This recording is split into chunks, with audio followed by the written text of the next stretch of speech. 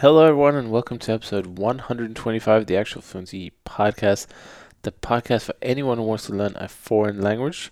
Each week, I invite special guests in the language learning community, accomplished polyglots, or even industry experts to try and talk about how to best learn foreign languages, give you the best tips, tricks, and ideas so that you can become fluent much faster and much more efficiently than the good old school method. This week I'm joined by Perugino he's one of the organizers of LangFest. He's a good friend of mine. I was there in 2 years ago in Montreal, had a really good time.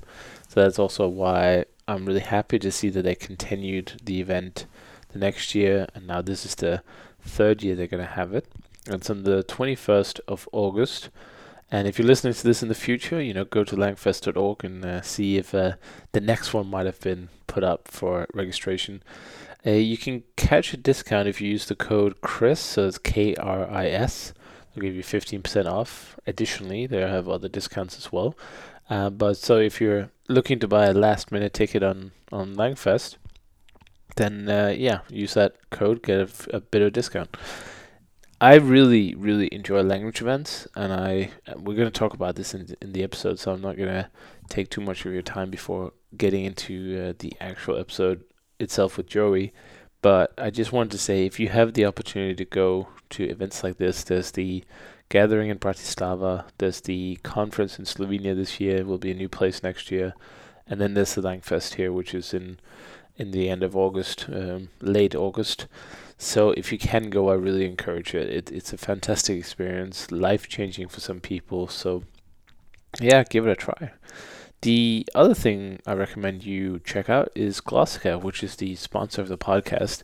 They're an online audio course provider which is focused on spaced repetition.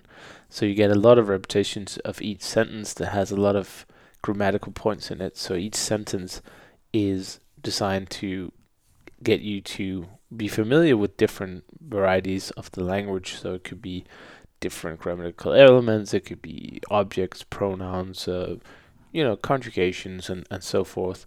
And they have 50 plus languages available for in the same subscription, so you don't have to pay extra if you're an aspiring polyglot who want to study a couple of languages at a time.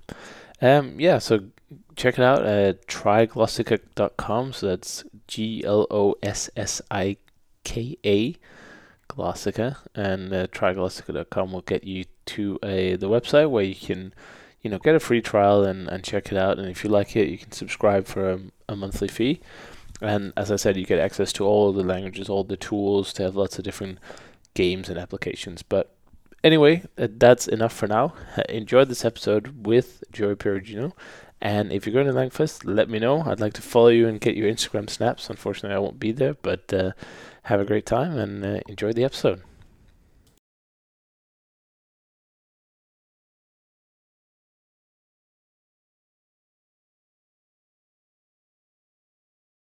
Welcome you, Joey, to the podcast. Thank you for taking the time out of your probably lovely summer afternoon to talk to me today. It is my pleasure to have an opportunity to talk with you, Chris. Um, Fantastic. it's uh, always pleasant to do so. Well, thank you very much. And I always remember back to my good time in Montreal a couple of years back when you did the first Langfest, and I was there to see it all unravel. And now you're in the third one, which obviously we're going to talk a lot about today. But yeah, I remember those was it tacos or burritos in the late night and Yeah, yeah, Montreal. It's a wonderful place to be in the world. yep. I don't remember exactly the. I remember we had a drink that day, some kind of Mexican drink, and there was something weird written on it. Have a Yeah. picture of it somewhere. We were like debating, how does this make any sense? What does this sentence really mean? Stuff like that. Yeah, Well, that's language notes for you, isn't it? It's I anytime there's guess an so. opportunity, there's always discussion. But before we get started on all the Langfest goodness, do you want to just give the listeners an idea of who you are, where you're from, what you've been doing with languages that went into eventually creating this event? I guess so. Um, Well, I'm Joey Perugino. I'm, I guess, the product of a mixed cultural background. My father was Italian, but he came to Canada, Montreal, when he was 16. My mom was born here. She's Canadian. Her mom and dad both had French Canadian, were both born here, but they came from mixed backgrounds also. My On my father's side, the on my sorry on my mother's side, the her father was part German and her mother was part Spanish. Oh. So I had a lot of things always around me from the beginning, and that sort of brought made me always curious about languages. I mean, I think Montreal in itself also is quite unique in the fact that there's always that duality of French and English, but everybody, at least all my friends in the neighborhood that I lived, came from somewhere else. I had Portuguese friends, Greek friends, Italian friends, French Canadian friends, um, and that helped shape me into the, I guess, the language geek that people know me as today. In my, I guess, in my youth, I went to a bilingual French school, so that helped. French and English all day, half day in French, half day in English. My high school was only in French, but I did my university in English. Um, I've made a lot of efforts throughout, I guess, the years in order to be able to come to learn a little bit more about my father's culture, which was Italian. Bought my first language book when I was about 14 to learn Italian because I wanted to speak it better. Because we never really spoke it at home. My father just spoke to me in French, and I sort of learned it after. Spanish.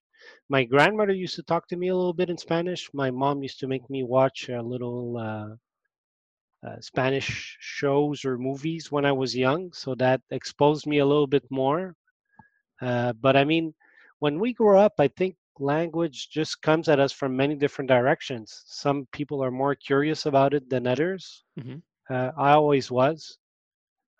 German's the is a language that, because my grandfather, I guess, was part German, that I always wanted to learn, but um, haven't been exposed to it so much. There's actually no one around me that speaks German. So, although I think I bought my first German language kit when I was probably 16, 17. I've been rehashing at it for the last 30 years or so and making gradual progress. I'm making more progress now. I think there's more, it's easier because of all the content that's out there, and also hosting, being the co-organizer of an event like LangFest. You're around so many people that are just so incredible, Right. that know so many languages and stuff like that. You can't help but, you know, kick yourself a little bit of a kick yourself a little bit in order to push you to do the extra effort to learn that language. But Right. some languages are easier than others to learn, and I mean, I've had the good fortune to meet a lot of people like yourself and other polyglots from all around the world. All of you give me your little tidbits of wisdom as to how I should go about learning. You go and you take and pick little things here and there. I think gradually, I mean, if you're consistent and you want to push forward, you will learn. Hmm. But it takes effort, like anything in life. If you really want to make it happen, you will. But um, nothing happens by mistake. I guess we learn, uh, like the co-organizer of Tetsu, of LangFest Tetsu.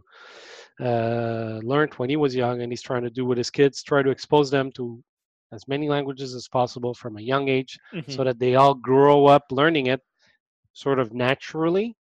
That might be the best method. But for most of us that, maybe get one or two when we're young, and after that we acquire the others, um, it's not, it's maybe not as straightforward, the learning path. Right. How's that manifested itself when you got those language books when you were, let's say, a teenager or a little bit older maybe, and you still had that like idea of wanting to learn more languages? Was that did you take any school courses or? Well, yeah, I mean, for example, for me, taking language classes was, I guess, an opportunity to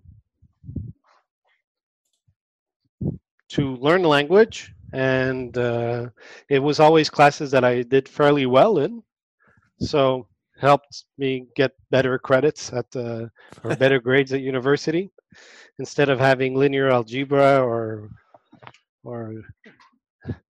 Yeah, but accounting or whatever. I took Spanish, or I took Italian, and oh yeah, I mean, I helped learn, acquire, or deepen my knowledge of those languages. Um, it's I guess languages is something that's always interested me, Chris. hmm, Um, makes it easier to like, learn as well. yeah, when I guess so. It does make it easier to learn, and it's sometimes when you have conversations with people, they think, it's like, oh my God, you speak so many languages and stuff like that. I guess some of it is simply interest, Mhm. natural curiosity, and other people are just not tuned into that. Yeah, But I always was, I see that. It's so it's all about really your upbringing, of course, but also the cultural environment you grow up in. If you grow up in a place where nobody speaks a second language, then it's probably hard to build that interest when you're young. yeah. I guess one of the languages that I really, really worked, probably that I worked the most at to really want to learn, was Italian when I was young. Because even though, my father was Italian, I never really got the chance to speak it, Hmm. apart from on occasion when I went to see my grandparents, or certain types of events where older generation Italians would talk to you in Italian. Then you would try to speak. Um, However, I guess when both your parents don't speak normally in that language and they don't talk to you in that language, it's always a little bit more of an effort to learn. Sure, yeah, And I guess it was a really, really important for me to be able to acquire that language in order to just feel more, I guess, linked, associated with my father's culture, with my last name, with all kinds of stuff. yeah, It opened me up to another world. It made me feel accepted in that world. And sometimes something that sometimes, I guess, when I was younger, I didn't necessarily feel that I was. right. Um, I guess language helps. You're learning a language helps open a door. The language is like identity, I guess. So It if you does, and feel people like, treat you differently if you can speak to them in their language. oh yeah, for sure. Like, do you have any good, do you have any stories yourself about that? I always like those kind of stories about people. Some of my favorites are people saying a few words in, I think it was, what do you call it? In Eastern Europe somewhere, a little country. They spoke a few words just out of, politeness and curiosity, and they were treated to, staying for free at a family, and they were treated 3 meals a day, and super hospitable people. But they probably wouldn't have if they were like, "Do you speak English?"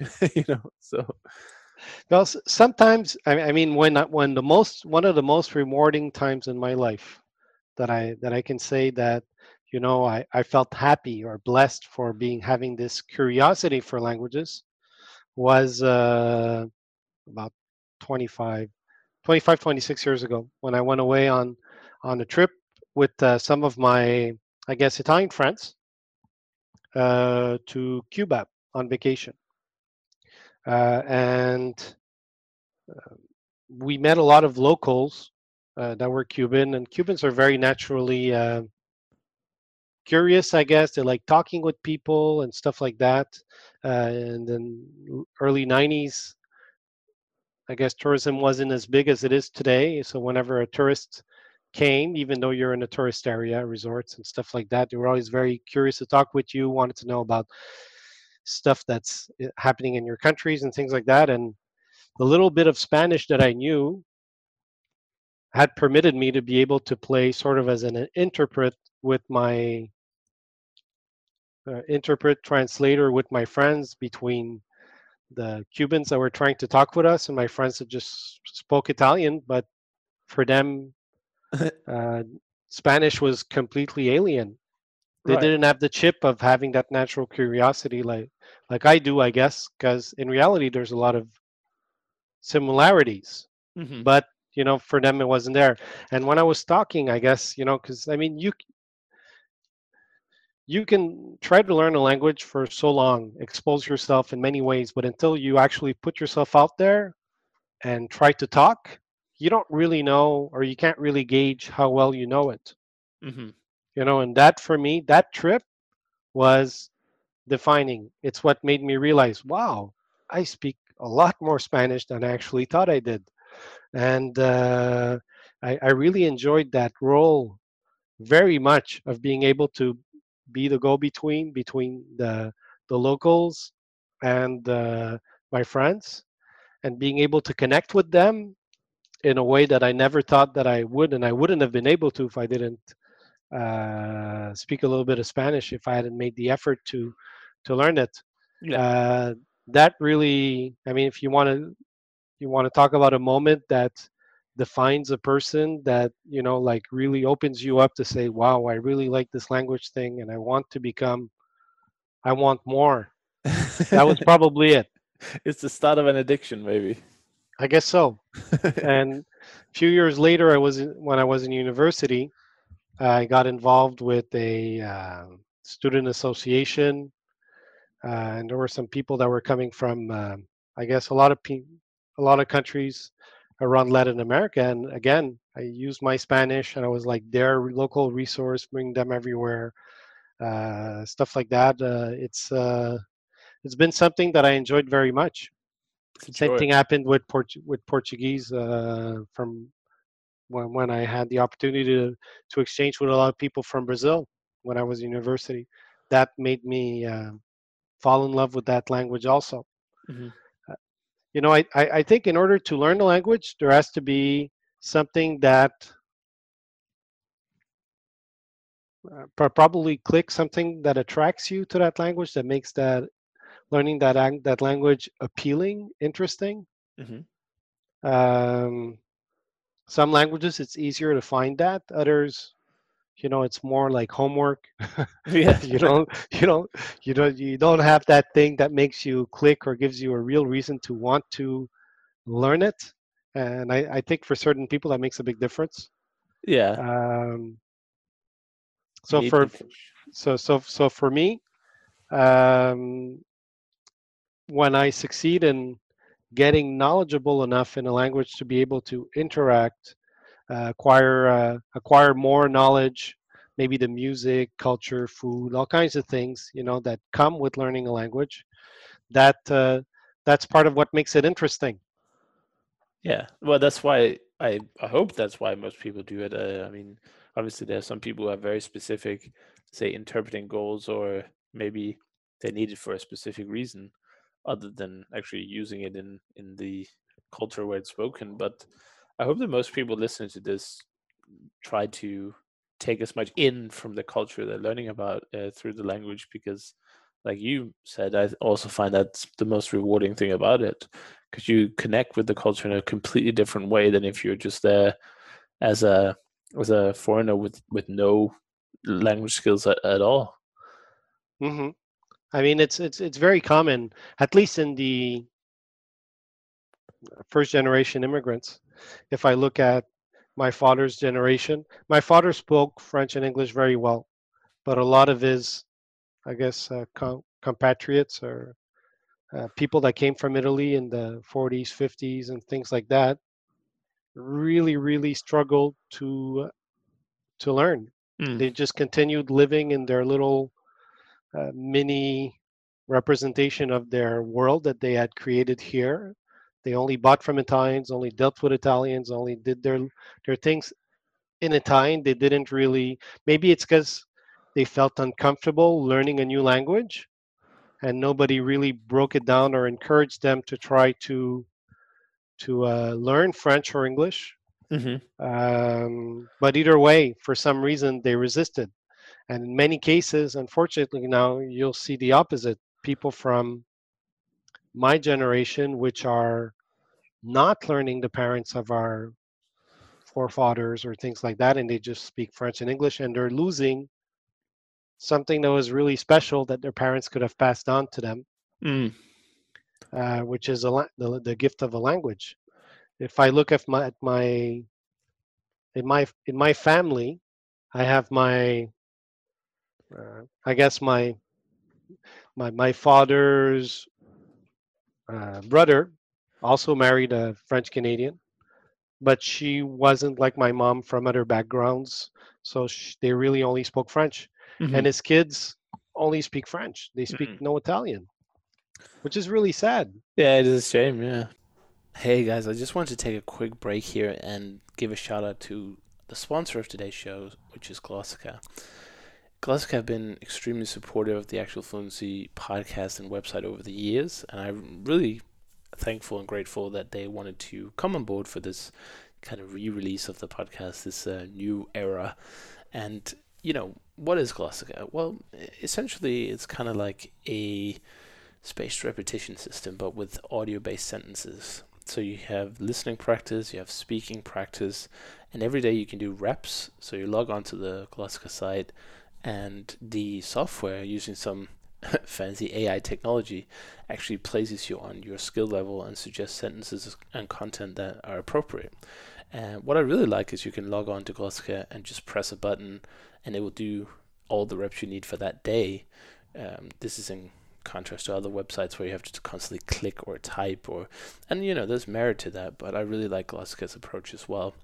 So if you want to get started with Glossica, check it out at tryglossica.com, and that's Glossica spelled Glossika. Have fun. But you see it a lot in these in the Western world, that the language of the immigrants, they disappear in, I think it's only 2 or 3 generations. Like two, it's almost gone, and three, it's almost certainly gone, which is really scary. That's really quick to lose quite a big part of the identity. But of course, there are many issues with usually adapting into foreign culture. It sometimes can be difficult to have let's say a different language. If you're the kid at school who, let's say, everyone else speaks English exclusively, and you're the kid who also knows Italian.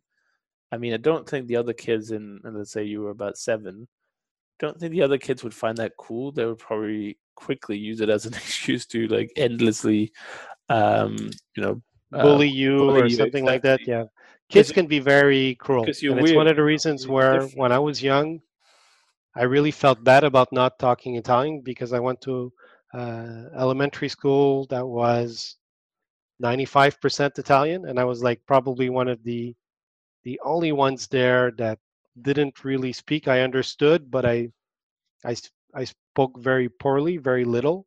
Hmm.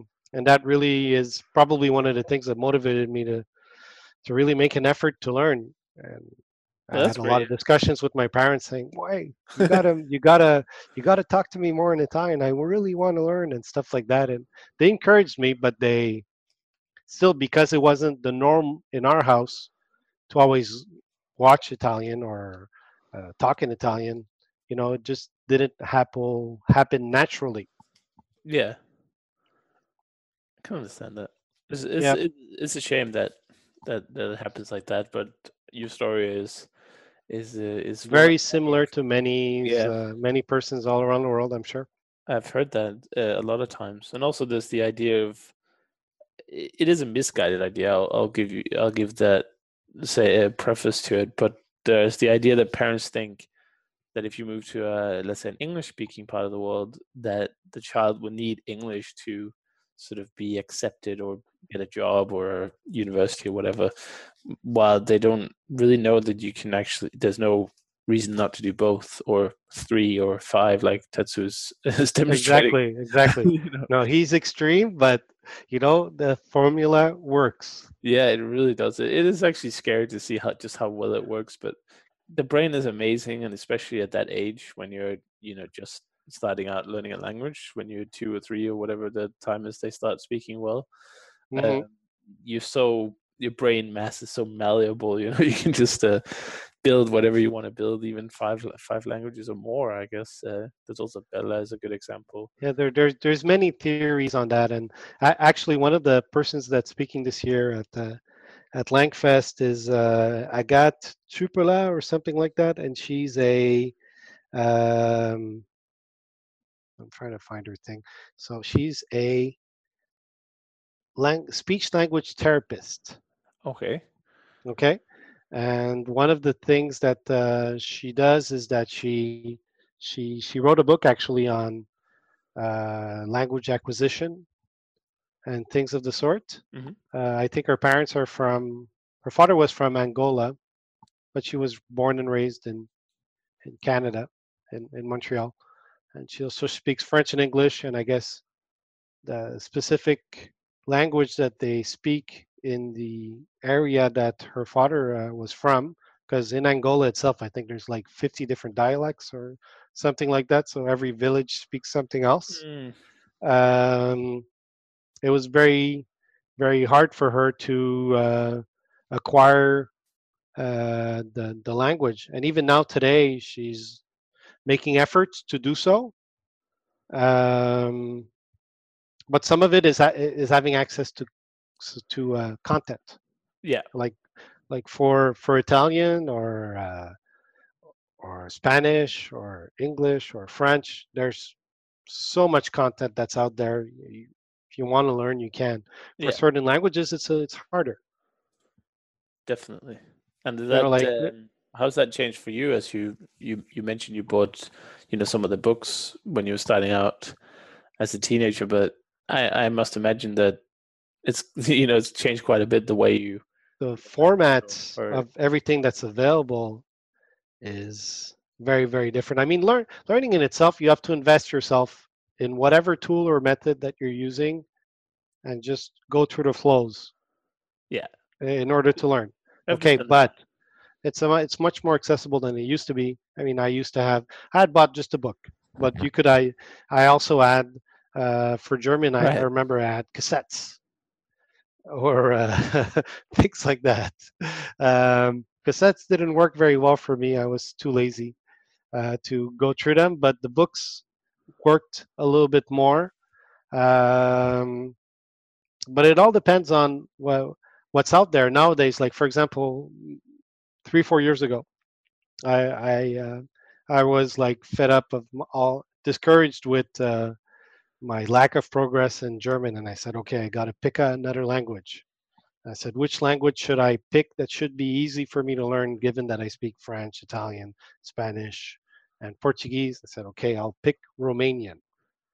And then I saw on YouTube there was a channel from back then. She was probably the only one um, Mm. for learning Romanian, and her classes were really fun and things like that. And I said, oh, that's great. So I started following that, and I found that as I thought, there's a lot of similarities between Italian and Romanian and things of the sort that I started understanding and picking up the language, and it was very encouraging to see different Mm. types of materials that I could use. So that sort of introduced me to other methods of learning, and YouTube is very, very, Yeah. very popular. It's a good tool. Like for German, I use German Pod 101 and things of the sort, which is like 24 hours of someone Yeah, just I've seen shooting those. phrases at you, and things of the sort. I mean, it's fun. I know you've learned German as a second language also, so you know that having access to having Yeah, material is I did it key. in a very Is passive key. way. It's the first foreign. Well, I mean, ignoring English for a second, which I know I shouldn't be doing, but it's the first foreign language I learned exclusively in school. Because I didn't really, I had a good language ear, so I could quickly get to know the stuff for the in the school, the syllabus. But unlike English, Hmm. there was no German content widely sort of watched, or there was no German TV. I mean, we had the German channels, but I wasn't going to sit and watch some 80s crime detective show in German.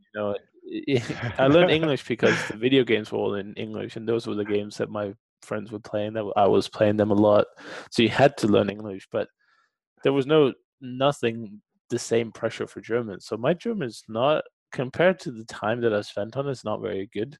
And I haven't actually spent any significant time on my own learning it. So it's pretty much only been in school. So that experience is very different for me as well. But yeah, if you spend enough time on something, you will eventually get good at it, even if it's like just in school.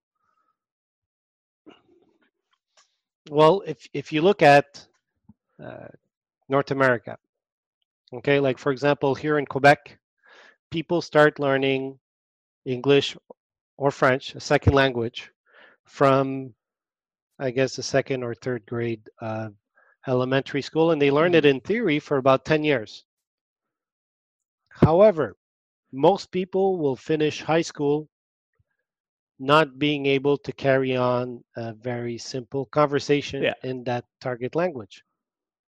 Why? Because they're just learning it like math passively, like and you said. They're not really finding a valid reason to learn it.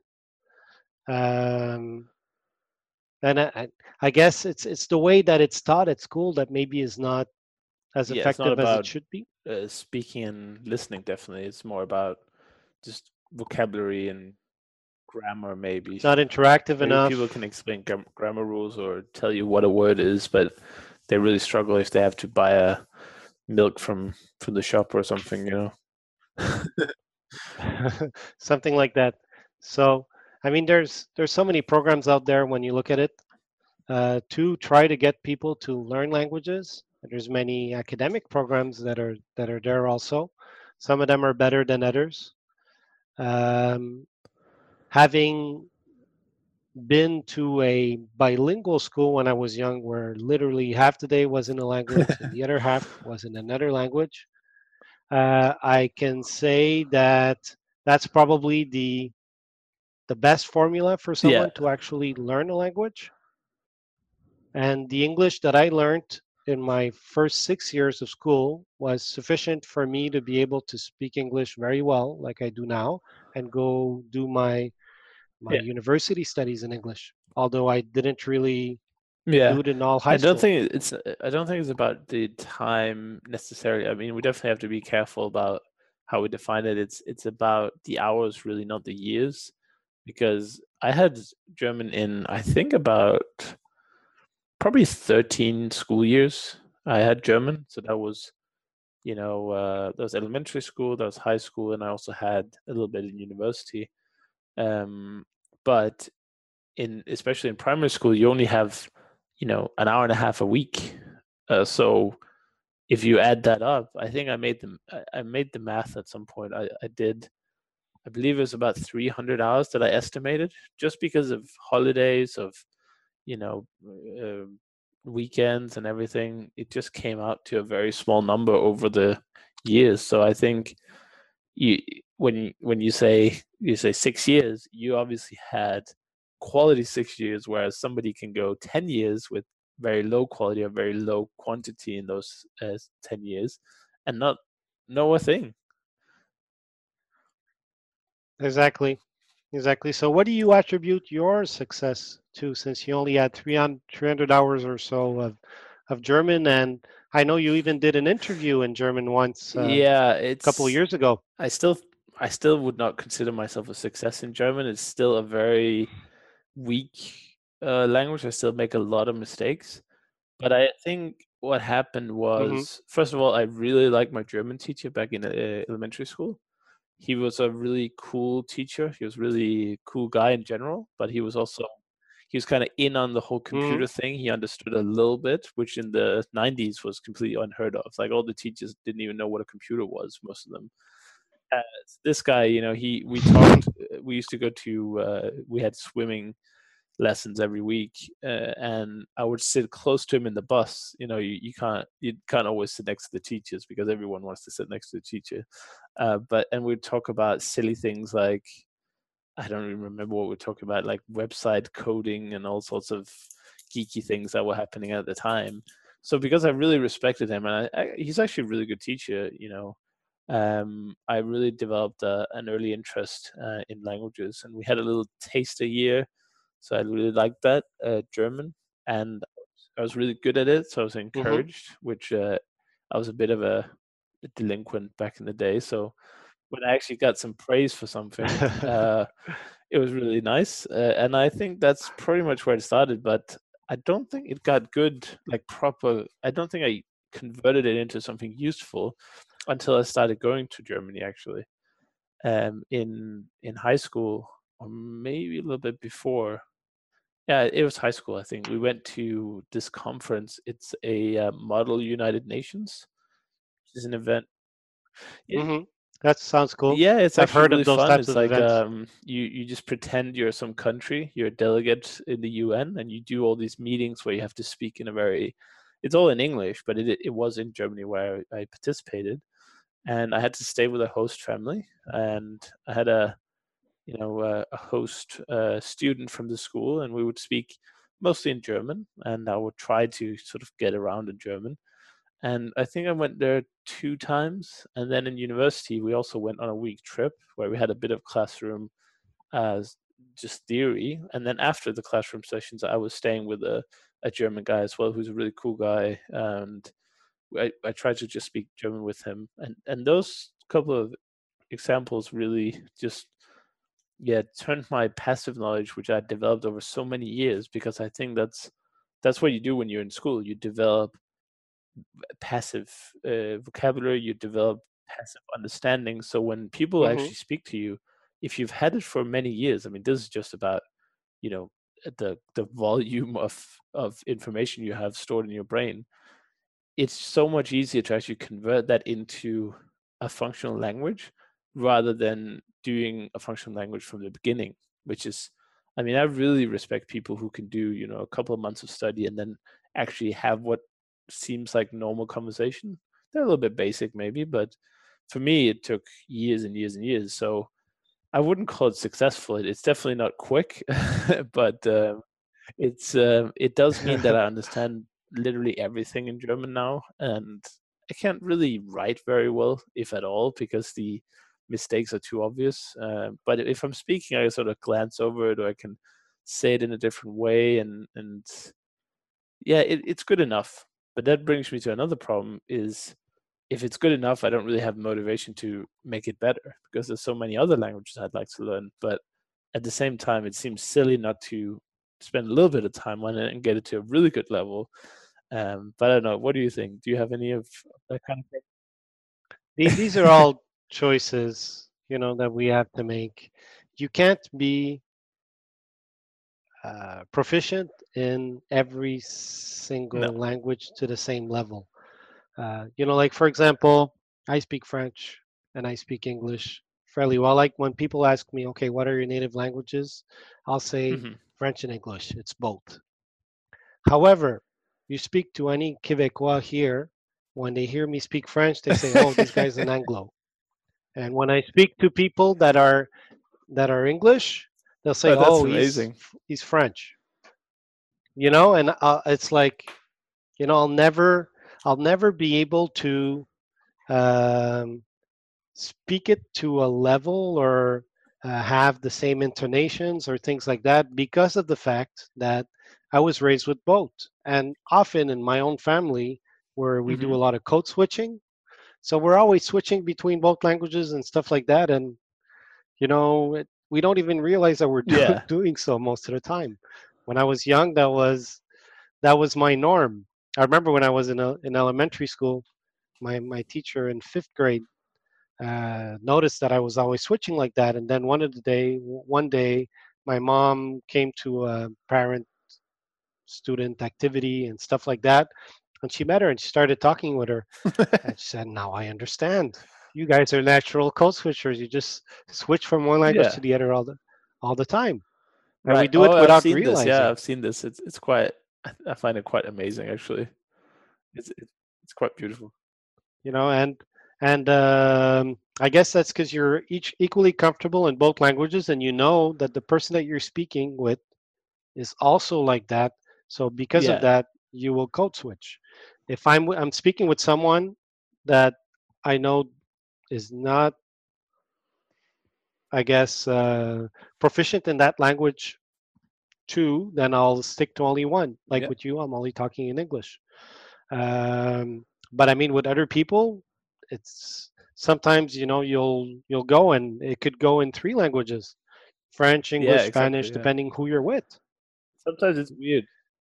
I, because that's the way the sometimes I don't conversations know flow. what to Sometimes do. I have some friends, for instance, in the sometimes we're in a group where we might have three common languages, and English is like the easy way hmm out that will usually get most involved, but we try to mix it up a bit. So I have a German group at the gathering and stuff. We try to speak German, which is nice. Though that's another thing that also helps me sort of keep my level or improve. Is just practice. I'm at that stage now where I don't really need more theory, just need practice and listening and speaking. So that's the have you been watching Babylon Babylon Berlin. Berlin I have not. What's on that about? Netflix? Oh, it's a great series. It's in German, obviously. It's called Babylon Berlin. It's on Netflix right now. It's like a from the replica of the 1920s in Wow. Germany and things like that. It's happening in Berlin. I'm enjoying watching it, although they speak so fast. It's a challenge for Yeah. me to try to follow. But great series, great decors, the way they dress and stuff like Right. that. It's Yeah. I it's see really they don't fun. have it on the UK Netflix, unfortunately. So I might have to find it other places. Pirate. Um, you don't have no, they they don't do, have but it's a Netflix in the different UK. I'm surprised. catalog. Right. They don't have They have necessarily the they same have different they programs have different also and contracts for things of the each sort. Yeah. series, each film, even. So which is stupid. I really wish the world was more global when it comes to these stupid things. It's like watching, you go on, you read a news article from somewhere, and like on the web, you don't care if it's like the New York Times or it's the Istanbul Esquire, but if you go on their website and it's like, sorry, the producer of this video has blocked viewers from your country from seeing this, and I'm like, why? Like, yeah, it Yeah, happens that to me happens to too me all the all the time. And I'm like, time. who Yes. cares? First of all, if more people watch your stuff, you have better numbers to show advertisers, so you can get more money. Second of all, why am I going to pirate a 2-minute news section? What exactly are you worried about? I don't understand it. It's like, oh, it's not licensed to your country. Okay. The internet, hello. But anyway, that's a rant on the side. We better get talking about Yeah, yeah, yeah. LangFest. It, So it's your third year, is it? Yeah, it is. Third yes, year. it is our third And year. maybe you want to just quickly, We're gonna. I mean, we don't have endless amounts of time, of course, but maybe just quickly how you started it. We might have talked about it before, but I like a good story. So what made you start this event back in 2016? So in 2016, when we held the first ever, I guess, uh, LangFest, which back then was called NAPS, Hmm. North American Polyglot Symposium. Um, it was sort of a spin-off of a movement that started after the Polyglot Conference, which many people know about. Came to North America and held did Yeah. their conference in New York City. For many people like myself, and Tetsu and many other people in North America. It was the first time that we ever went to this type of polyglot event that brought people from all around the world together, and people talked about languages, and you could exchange with people, meet really interesting presenters, and just have a weekend Hmm. of languages. And a lot of us, that attended that event were so completely blown away by the fact that this type of event, because it could have happened right here, and it was so much fun and things of the sort. We were all on a high, I guess, for a little while after the event ended. And there started to be talks, about uh, holding a type of event like this in North America. Um, they did a poll, I guess. This group of persons did a poll: where should we organize this event? What city would be good representative of languages in North America and stuff like that? And overwhelmingly, Montreal was chosen. So then after, they said, who actually lives in Montreal? Who's from there? Mm. Who could help us organize this? So then Tetsu and I sort of became the de facto organizers of that first event.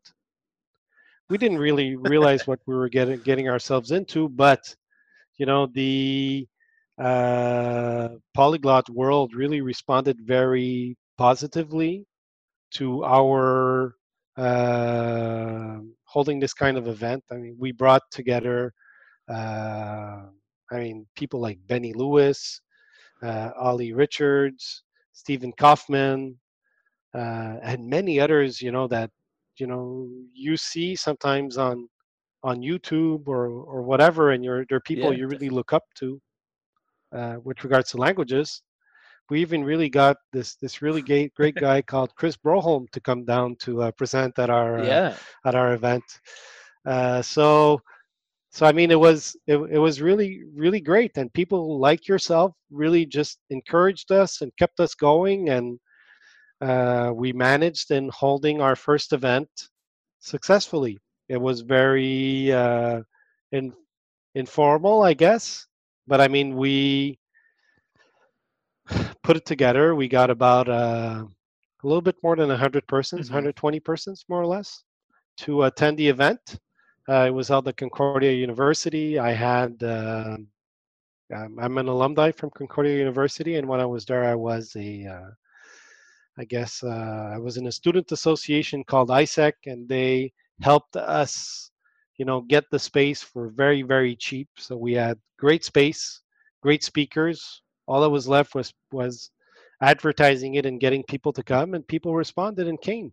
So that's what got the first NAPS LangFest done. Then after that really successful first year, we did a second edition, and we got Stephen Kaufman, Ollie Richards, Richard Simcott, Alex Rawlings, and many other people to come down. We even got the little Yeah. girl, what's her name, Bella That is, yeah, it's a Livyatkina. great, Uh, great I story. mean, when you have people like that say, "Sure, I'll come down," you're like, "What? Okay, let's.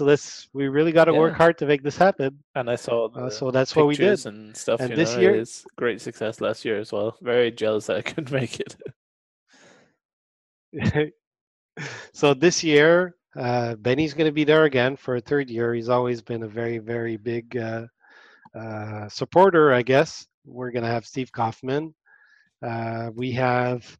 I'm very much into learning German. So one of the persons that I admire a lot that has a really great YouTube channel is this girl called Anya Winter, who Hmm. does Learn German with Anya.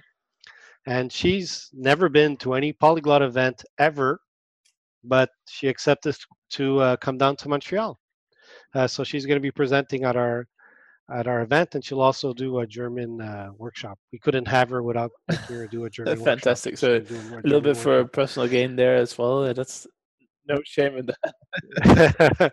I No, guess but so. I just I guess would so. just want to take So a second. Just some people I know have never been to any of these language events, so it might sound a little bit strange to them? What could you possibly do with these events? You said obviously to meet other people, to network, to maybe exchange some languages, to try using your language skills. But for me, I feel like it's more of what do you call it, like a camp. Have you ever been to one I of those camps where everyone has one interest, like either a band or science or even math? I've heard about in the US. I feel like it's just a bunch of people with the same similar interests who are usually extremely nice and friendly, very welcoming to anyone who comes there. And you just have a really nice weekend and you meet a lot of people. You practice a lot of languages if you want. People have lots of languages on their badges, so you can quickly spot people if you want to practice a particular one. And you just come home with, I feel like, a great sensation of not belonging is probably a big word, but you're part of something bigger all of a sudden, and you build a network in the whole world, and of course, spending a weekend in Montreal, in beautiful Montreal, is also part of the package. But how would you sort of describe the experience? look. I think you hit it on the nail on many of the things. To me, it's more Yeah, than I agree. just a conference.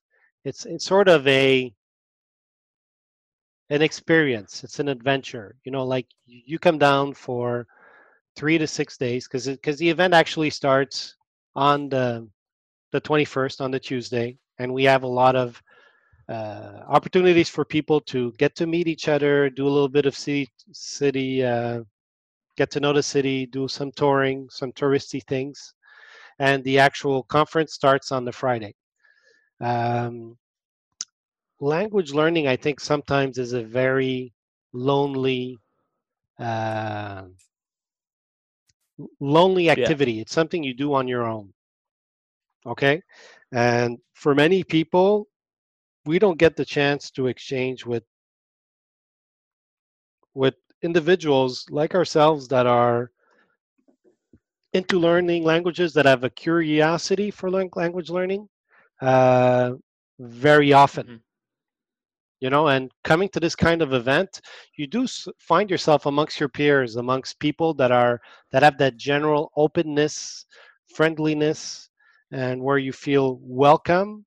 Even though you're we're all everybody's trying to learn a language, and everybody's at different levels in different languages depending on which Hmm. language you're trying to learn.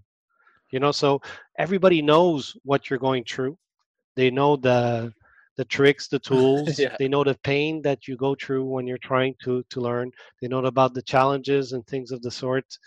And I think being in that crowd, Yeah. there's a Oh, yeah. very special energy, It's exciting. and we try to really, like, give people an opportunity to exchange and interact with one another.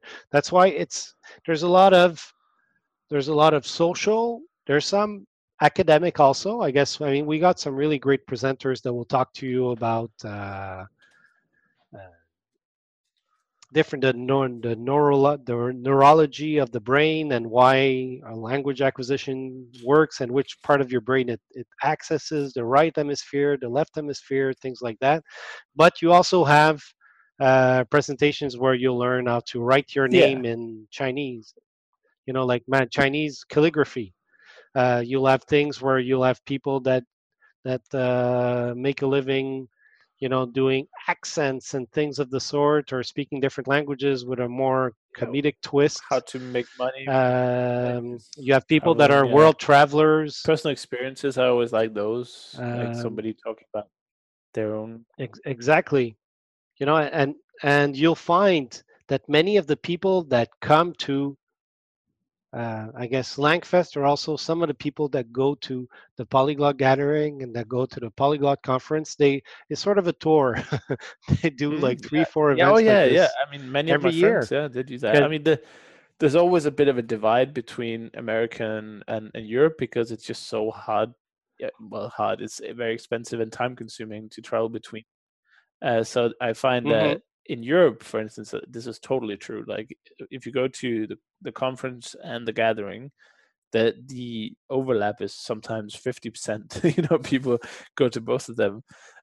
So I can, And there's 6 months in between both, so you yeah, I think it's so. well Yeah, timed that you want to see those people again and exchange with them. Oh, where how are you doing in this language? Oh, you've improved this now. That's good. Oh, what yeah, new it was languages are fun. you picking up? And we have a little bit of that Yeah, in it was Montreal fun back also. then. Travel in Yeah, North America definitely. is Or more getting expensive. just two there from Europe, but you have the same problem for the gathering.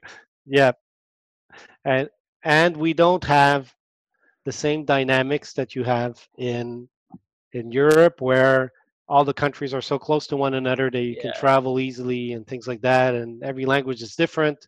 Here, you basically have English, a little bit of yeah, French, and some Spanish in many parts of the U.S.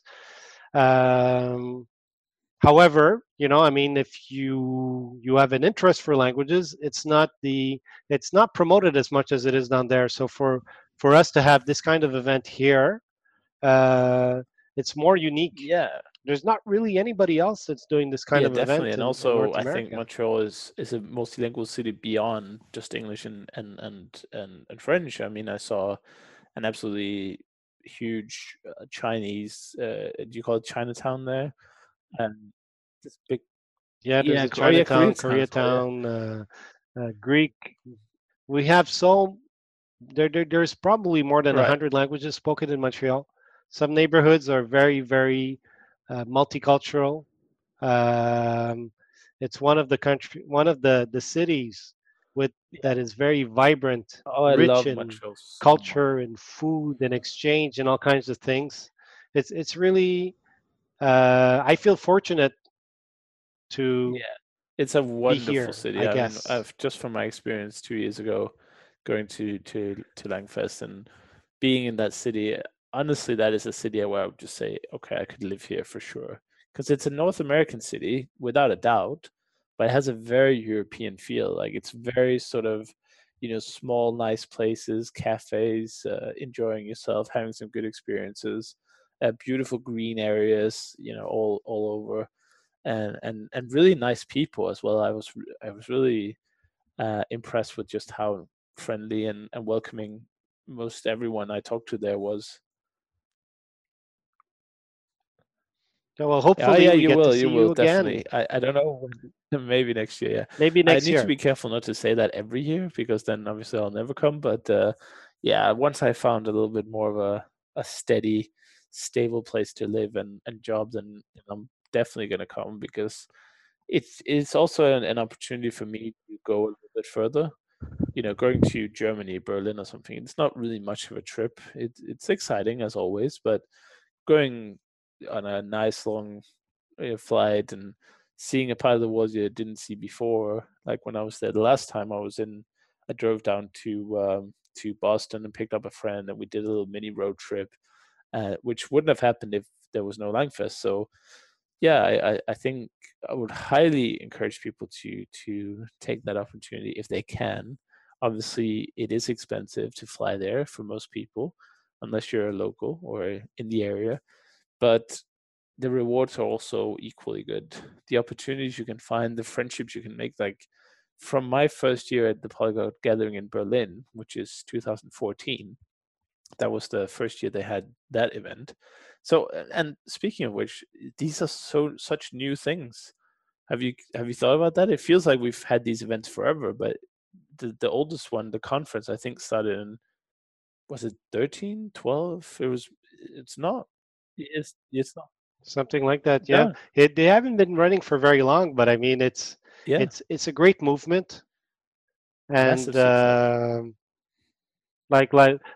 last year, Richard Simcott was saying, that he's very happy to see that his uh, his event that he started, the Polyglot Conference, sort of has uh, had Yeah, two yeah, for sure. children, if you want to call it that, the Polyglot Gathering and now the Lagfest.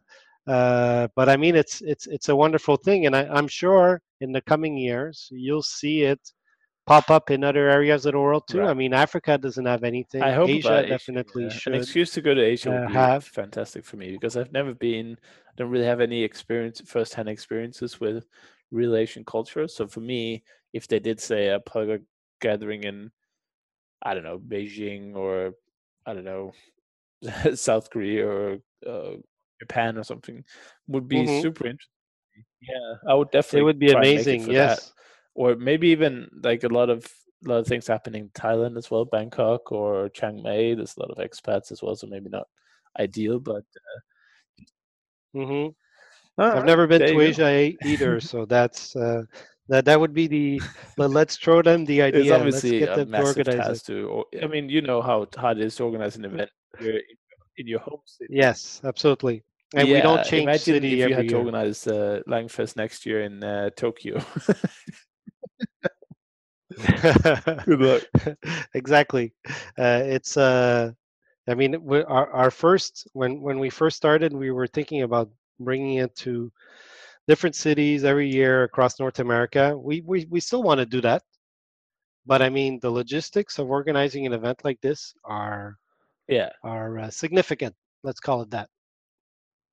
So we haven't given up on that dream, but it's maybe one day, maybe yeah. Well, soon. I mean, it's all the growth. You saw the gathering in Berlin was in Berlin for 3 years, and now it's in Bratislava for a while, and it might move again. And I think that's great. And the conference was obviously always changing every year, but I like the idea of seeing where it goes, see what people like. Getting to Yeah, experience a new part there of the I world had this also and discussion stuff with like lots that. of my friends who go to most of the events, and I think there are definitely merits for both. I find it exciting to have an event that changes every year, definitely. But I also don't mind coming back to the same place because then, first of all, I can explore that place more. Like I was fortunate enough to be a month in Montreal, but usually when I go to these things, I would only be there for the conference itself and maybe one day of sightseeing. So you don't really Which yeah, is exactly. definitely not So enough. You're if it right. is there every year, then I can check out more things and I can maybe spend a little bit more energy on the event itself, which is obviously the main reason you go. But yeah, I see advantages in both, and I think you just need to see where it goes and what people say. If people start being a little bit bored of Montreal, which I don't understand necessarily how it could be, but might happen, then maybe look into moving it a little bit, or Yeah. No, I'm not saying that they are. I'm just saying that our original premise was that we would be moving every year. I have a lot of respect for Richard and Alex that they manage in having a formula that they can do so. yeah, yeah, for sure. It's a lot of And work. oh yeah, That's but all I'll say. luckily, or well, not luckily. I mean, to their credit, they always get someone local to help them out with a lot. Exactly. So Give them a hand. Yes. They wouldn't be able to do so. When you hold this kind of event, even at LangFest, we have countless amounts of yeah, volunteers that give us a hand. You don't see them, but they're all there and they're all working very hard to make everything happen. And holding those types of events without the help of volunteers would for be sure. Yeah. absolutely impossible. So apart from let's say the nice talks and various different topics, you've got the social aspects covered, you've got extracurricular activities planned. Are there anything else that you want to just quickly mention that also happens or that people should be aware of? Maybe some quick tips about people first time going to Montreal. Well, some Oh some new things that we're going to do this year is first of all we're going to have the yeah. language Olympiads. I don't think anything's never happened before anywhere. We're going to try to do some kind of game. Uh-huh. It's going to be called the Language Olympiads. That's going to be on the first day on the Friday.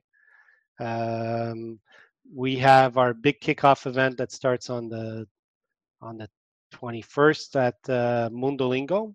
Do they have Mundolingo in I the don't UK now, or think they so. I still haven't heard don't? of it yet. Yeah. Did you come? Did Yeah, you I attend was the there for Mundolingo one event when one you night. came to I Montreal? think it's definitely an interesting event. I would recommend people always check Meetup as well, in case there might not be a Hmm. Modulingo, but there might be a Chinese group or Oh, meetups or things like that. Yeah, so Mundolingo is an event that sort of brings people from everywhere. You yeah, put the tag in the languages that you want to speak, and you just meet up and talk with people. So that's where we're going to start our first day, sort of to get people to mix and talk with people right from yeah, the get go and things of the sort. For the rest, I think we have a very good program. It's going to be a lot of fun. If anybody does come, I would encourage them to come earlier. Don't come just on the 24th. Try to come on the yeah, 21st or the 22nd, so you definitely. get a chance to do some of the before activities. On the 26th, which is the Sunday, we always end our event with a big picnic after, some kind of potluck where everybody just gets together, unwinds, and we talk about our weekend and how much fun we had and things of the sort. Weather has been nice for the last 2 years. We're hoping, crossing Yeah, our fingers, that it will be nice again for a third consecutive year and we can hold our picnic after. But that's really a nice way to like yeah, unwind an event and have people. So if you do come, don't leave right away on the 24th. Leave yeah. them. You Leave mean the next morning.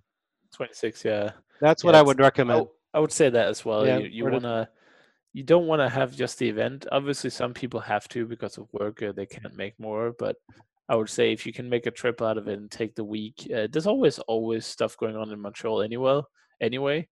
So the city itself is buzzing. I remember there was a jazz festival. There was a some of the street.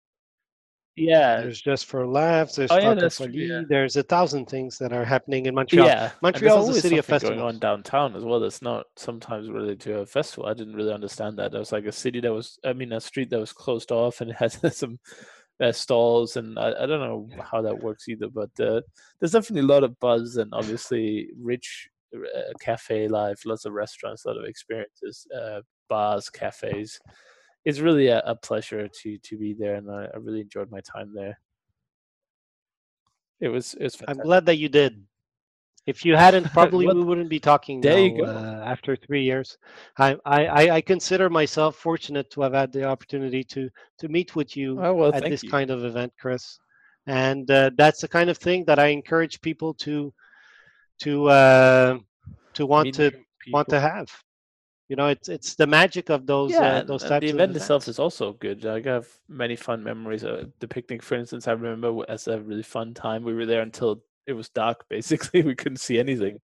And like I said, I remember the tacos one night. There was a car crash out in front of the restaurant, or a little place we were at, and these are all things that wouldn't Hmm. be possible if I didn't, you know, make the effort, or at least you can go back and say even further than that, go back to actually have an interest in languages to begin with. These are part of the opportunities, the experiences that open up when you do that. But if I can ask you, I mean, for me, obviously attending the Polyglot conference the first time kind of changed my life, opened me up to many different opportunities, and that's how I became co-organizer of LangFest and things of the sort. On your side, how has your attending the Polyglot Gathering, you said in 2014, Yeah, yeah, can you for see a sure. different person? Is there a, It is there was is there a day or different night, day or night. I Chris? mean, I guess. I knew that I was always that person, but it just sort of made sense. It made it real in a way. I got confirmation. I met so Hmm. many talented people. Like I met Benny Lewis there, who I'd been following on YouTube and on his blog for probably 6 months before that. That I found him 6 months before, and I read every blog post he ever made. I saw all his videos, and I was just amazed that somebody could make it so look so easy, and I actually, Yeah. it's a funny story, but I don't know if it's fate or whatever you want to call it. I always find like fate and destiny funny in retrospect, but I don't really believe it in going forward. I feel like you always have to look back to make the connection. But so I've told this story before as well. I found Benny's blog and I realized that you can actually be a polyglot. Like you can learn languages more or less just for the sake of it. I know you obviously have reasons for each language, but it's like a hobby where I had a talk with Azran yesterday. He's also coming to the LangFest. He's a Exactly. great guy. Really, Yeah, great really kid. full of energy and talented. And he said something like along the lines of, when language learning is your main focus of your life, basically meaning it doesn't matter what you do as a job or as other hobbies or with your family or who you see where you go, language learning will always be there. So you build your life around that. And I felt so that was when I discovered Benny, and I got that idea. I started seeing other people, Richard Simcott, Alex Rawlings, all these classics. Of course, Hmm. Kaufman as well, a legend in his own way. Which, I mean, that's a whole other story. Meeting Kaufman as well, he's fantastic. But I went to the gathering, and we had kind of a small room. It was a bit like it was just it wasn't meant to be an auditorium or anything. It's just a small room, a couple hundred seats. It was a relatively small event. The first one, I think they had less than 200 people there with the volunteers, which of course Hmm. is completely dwarfed now by the 500 plus in Bratislava. But so I said there's like, I'm sitting next to my friend Chris, who I also met through this language learning, Chris Huff, who's also a great guy. And there's two seats vacant next to me and Chris, and we all sit down ready for the presentation. Welcome to Polyglot Gathering, and a little bit soon, there's like a little breath of everyone like takes a breath in at the same time. There's like the suspense in the room changes, and I look up and Benny walks in, and he's like the celebrity of the community, or at least he was back then. I don't know if it's if it's a little bit normalized now, but he was definitely the biggest celebrity there. And he walked in, and where else would he sit? Right next to me, of course, because there were no other seats available. And when he came in, I shook his hand, and he had absolutely no reason to know who I am for any reason, because I'd only just started the podcast a month before, so I hadn't really built up anything. And when he came to shake my hand, his partner Lauren asked, so he just looked at him like, "Oh, who's this?" It's like, "Oh, this is Chris from Actual Fluency." I was like, "Bam!" I was there. I was already, I'd already, even to just one person, I'd built up something that was at least memorable for a couple of weeks. I've obviously emailed Benny to be on the show, but so to Hmm. say that the first Polyglot gathering changed my life is a bit of an understatement, even. So yeah, Understatement. Yeah. it defined everything from there. And for I think about 2 years, I published an episode every week, based off of that energy initial push. Well, occasional exceptions, but that was it. And I think the most important thing is that I saw real people doing what they said they were doing. I could read on Benny's blog, "Oh yeah, I speak 12 languages or something."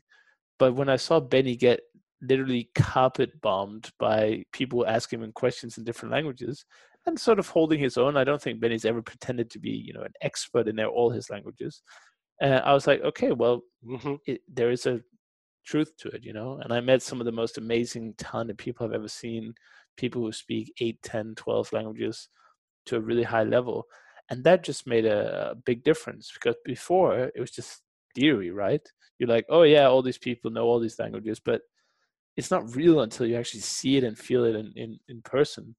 And it helps that they're all amazingly friendly and nice and welcoming, and you can ask them all the stupid questions you Exactly. have, if any. They're always very accommodating and patient with new people. I felt extremely welcome, even though I think I knew Chris and then maybe two other people I'd written with. And for instance, Judith, who's the main organizer, I'd written a little bit with, and she was on my podcast, but she didn't recognize me when I came. So, it's not like I had 200 famous people in the community who who knew who I was. Exactly. Yeah, I Who was knew just who a you brand were? new Yeah. one, like everyone else. And by the end of every day, I was so tired just by socializing, just meeting people all day, and it's just a fantastic experience. So if you're listening to this and you haven't gone to a language event, a language polyglot event, I guess we can call it. Not that you need to be a polyglot to go. That's a big thing I would like to mention. But yeah, I really encourage you to do it, because it can be life changing. I don't want to promise that it will be, but there's some sample size to suggest it might be. Yeah, it's. I've had similar experience, Chris. In any case, I mean, this experience that I had has put me on a path where I've had the chance to meet and exchange with so many incredible people that, like you, I have the energy to be able to just keep going forward in my learning. And I'm really enthusiastic about future opportunities that I will get of meeting really extraordinary people from all walks of life that, blow me Yeah, away every day. It's great to be in the presence of individuals that really help take you out of your maybe your original comfort zone or wherever you are, and make you be more than what you yeah, what you normally are, if you understand what I'm definitely. trying to say. Anyways, um it's a great feeling. So for me, I'm privileged to be co-organizer of this event. um it's gotten me to get to meet and exchange with so many amazing people, and I really encourage everyone Give it a to come along. try. It's Yeah, yeah, yeah, that's it. I mean, if I'm absolutely convinced that yeah. they're gonna enjoy the experience. Can I just I have thank no you doubt for about doing it. it on behalf of the whole community? Because I know that the work involved is just insane, and I know that any compensation, if any, is absolutely tiny compared to the effort it takes to put this through. So let me just thank you for doing that, because if you didn't, then I'm not sure there would be an event like this, and people would really be missing out on it. Yeah, well, thank you very much, Chris. I do it, when you do things like this, you don't do it for yourself. You want people to enjoy the experience and to really be able to get like maybe a tiny bit of what you and I got when we went to our first Yeah. polyglot event. If they get that, Me I will be too. the happiest But guy in the anyway, world. yeah, so when this episode goes live, of course, there might be people listening in the future to future editions. For now, I don't know if you've already decided on having one in 19 yet, but you can always go to langfest.org to see the latest status and sign up. And you can use the code KRIS, the discount code there. I'll be sure to write to you and get it activated for next year's event as well. So in case people are listening to this in the future, they can always use that code to grab any available discount if you are running any. And Yeah, well, 2 weeks from there'll now. always be the 15% discount that you get when you use a promo code, but you also get discounts for being a student.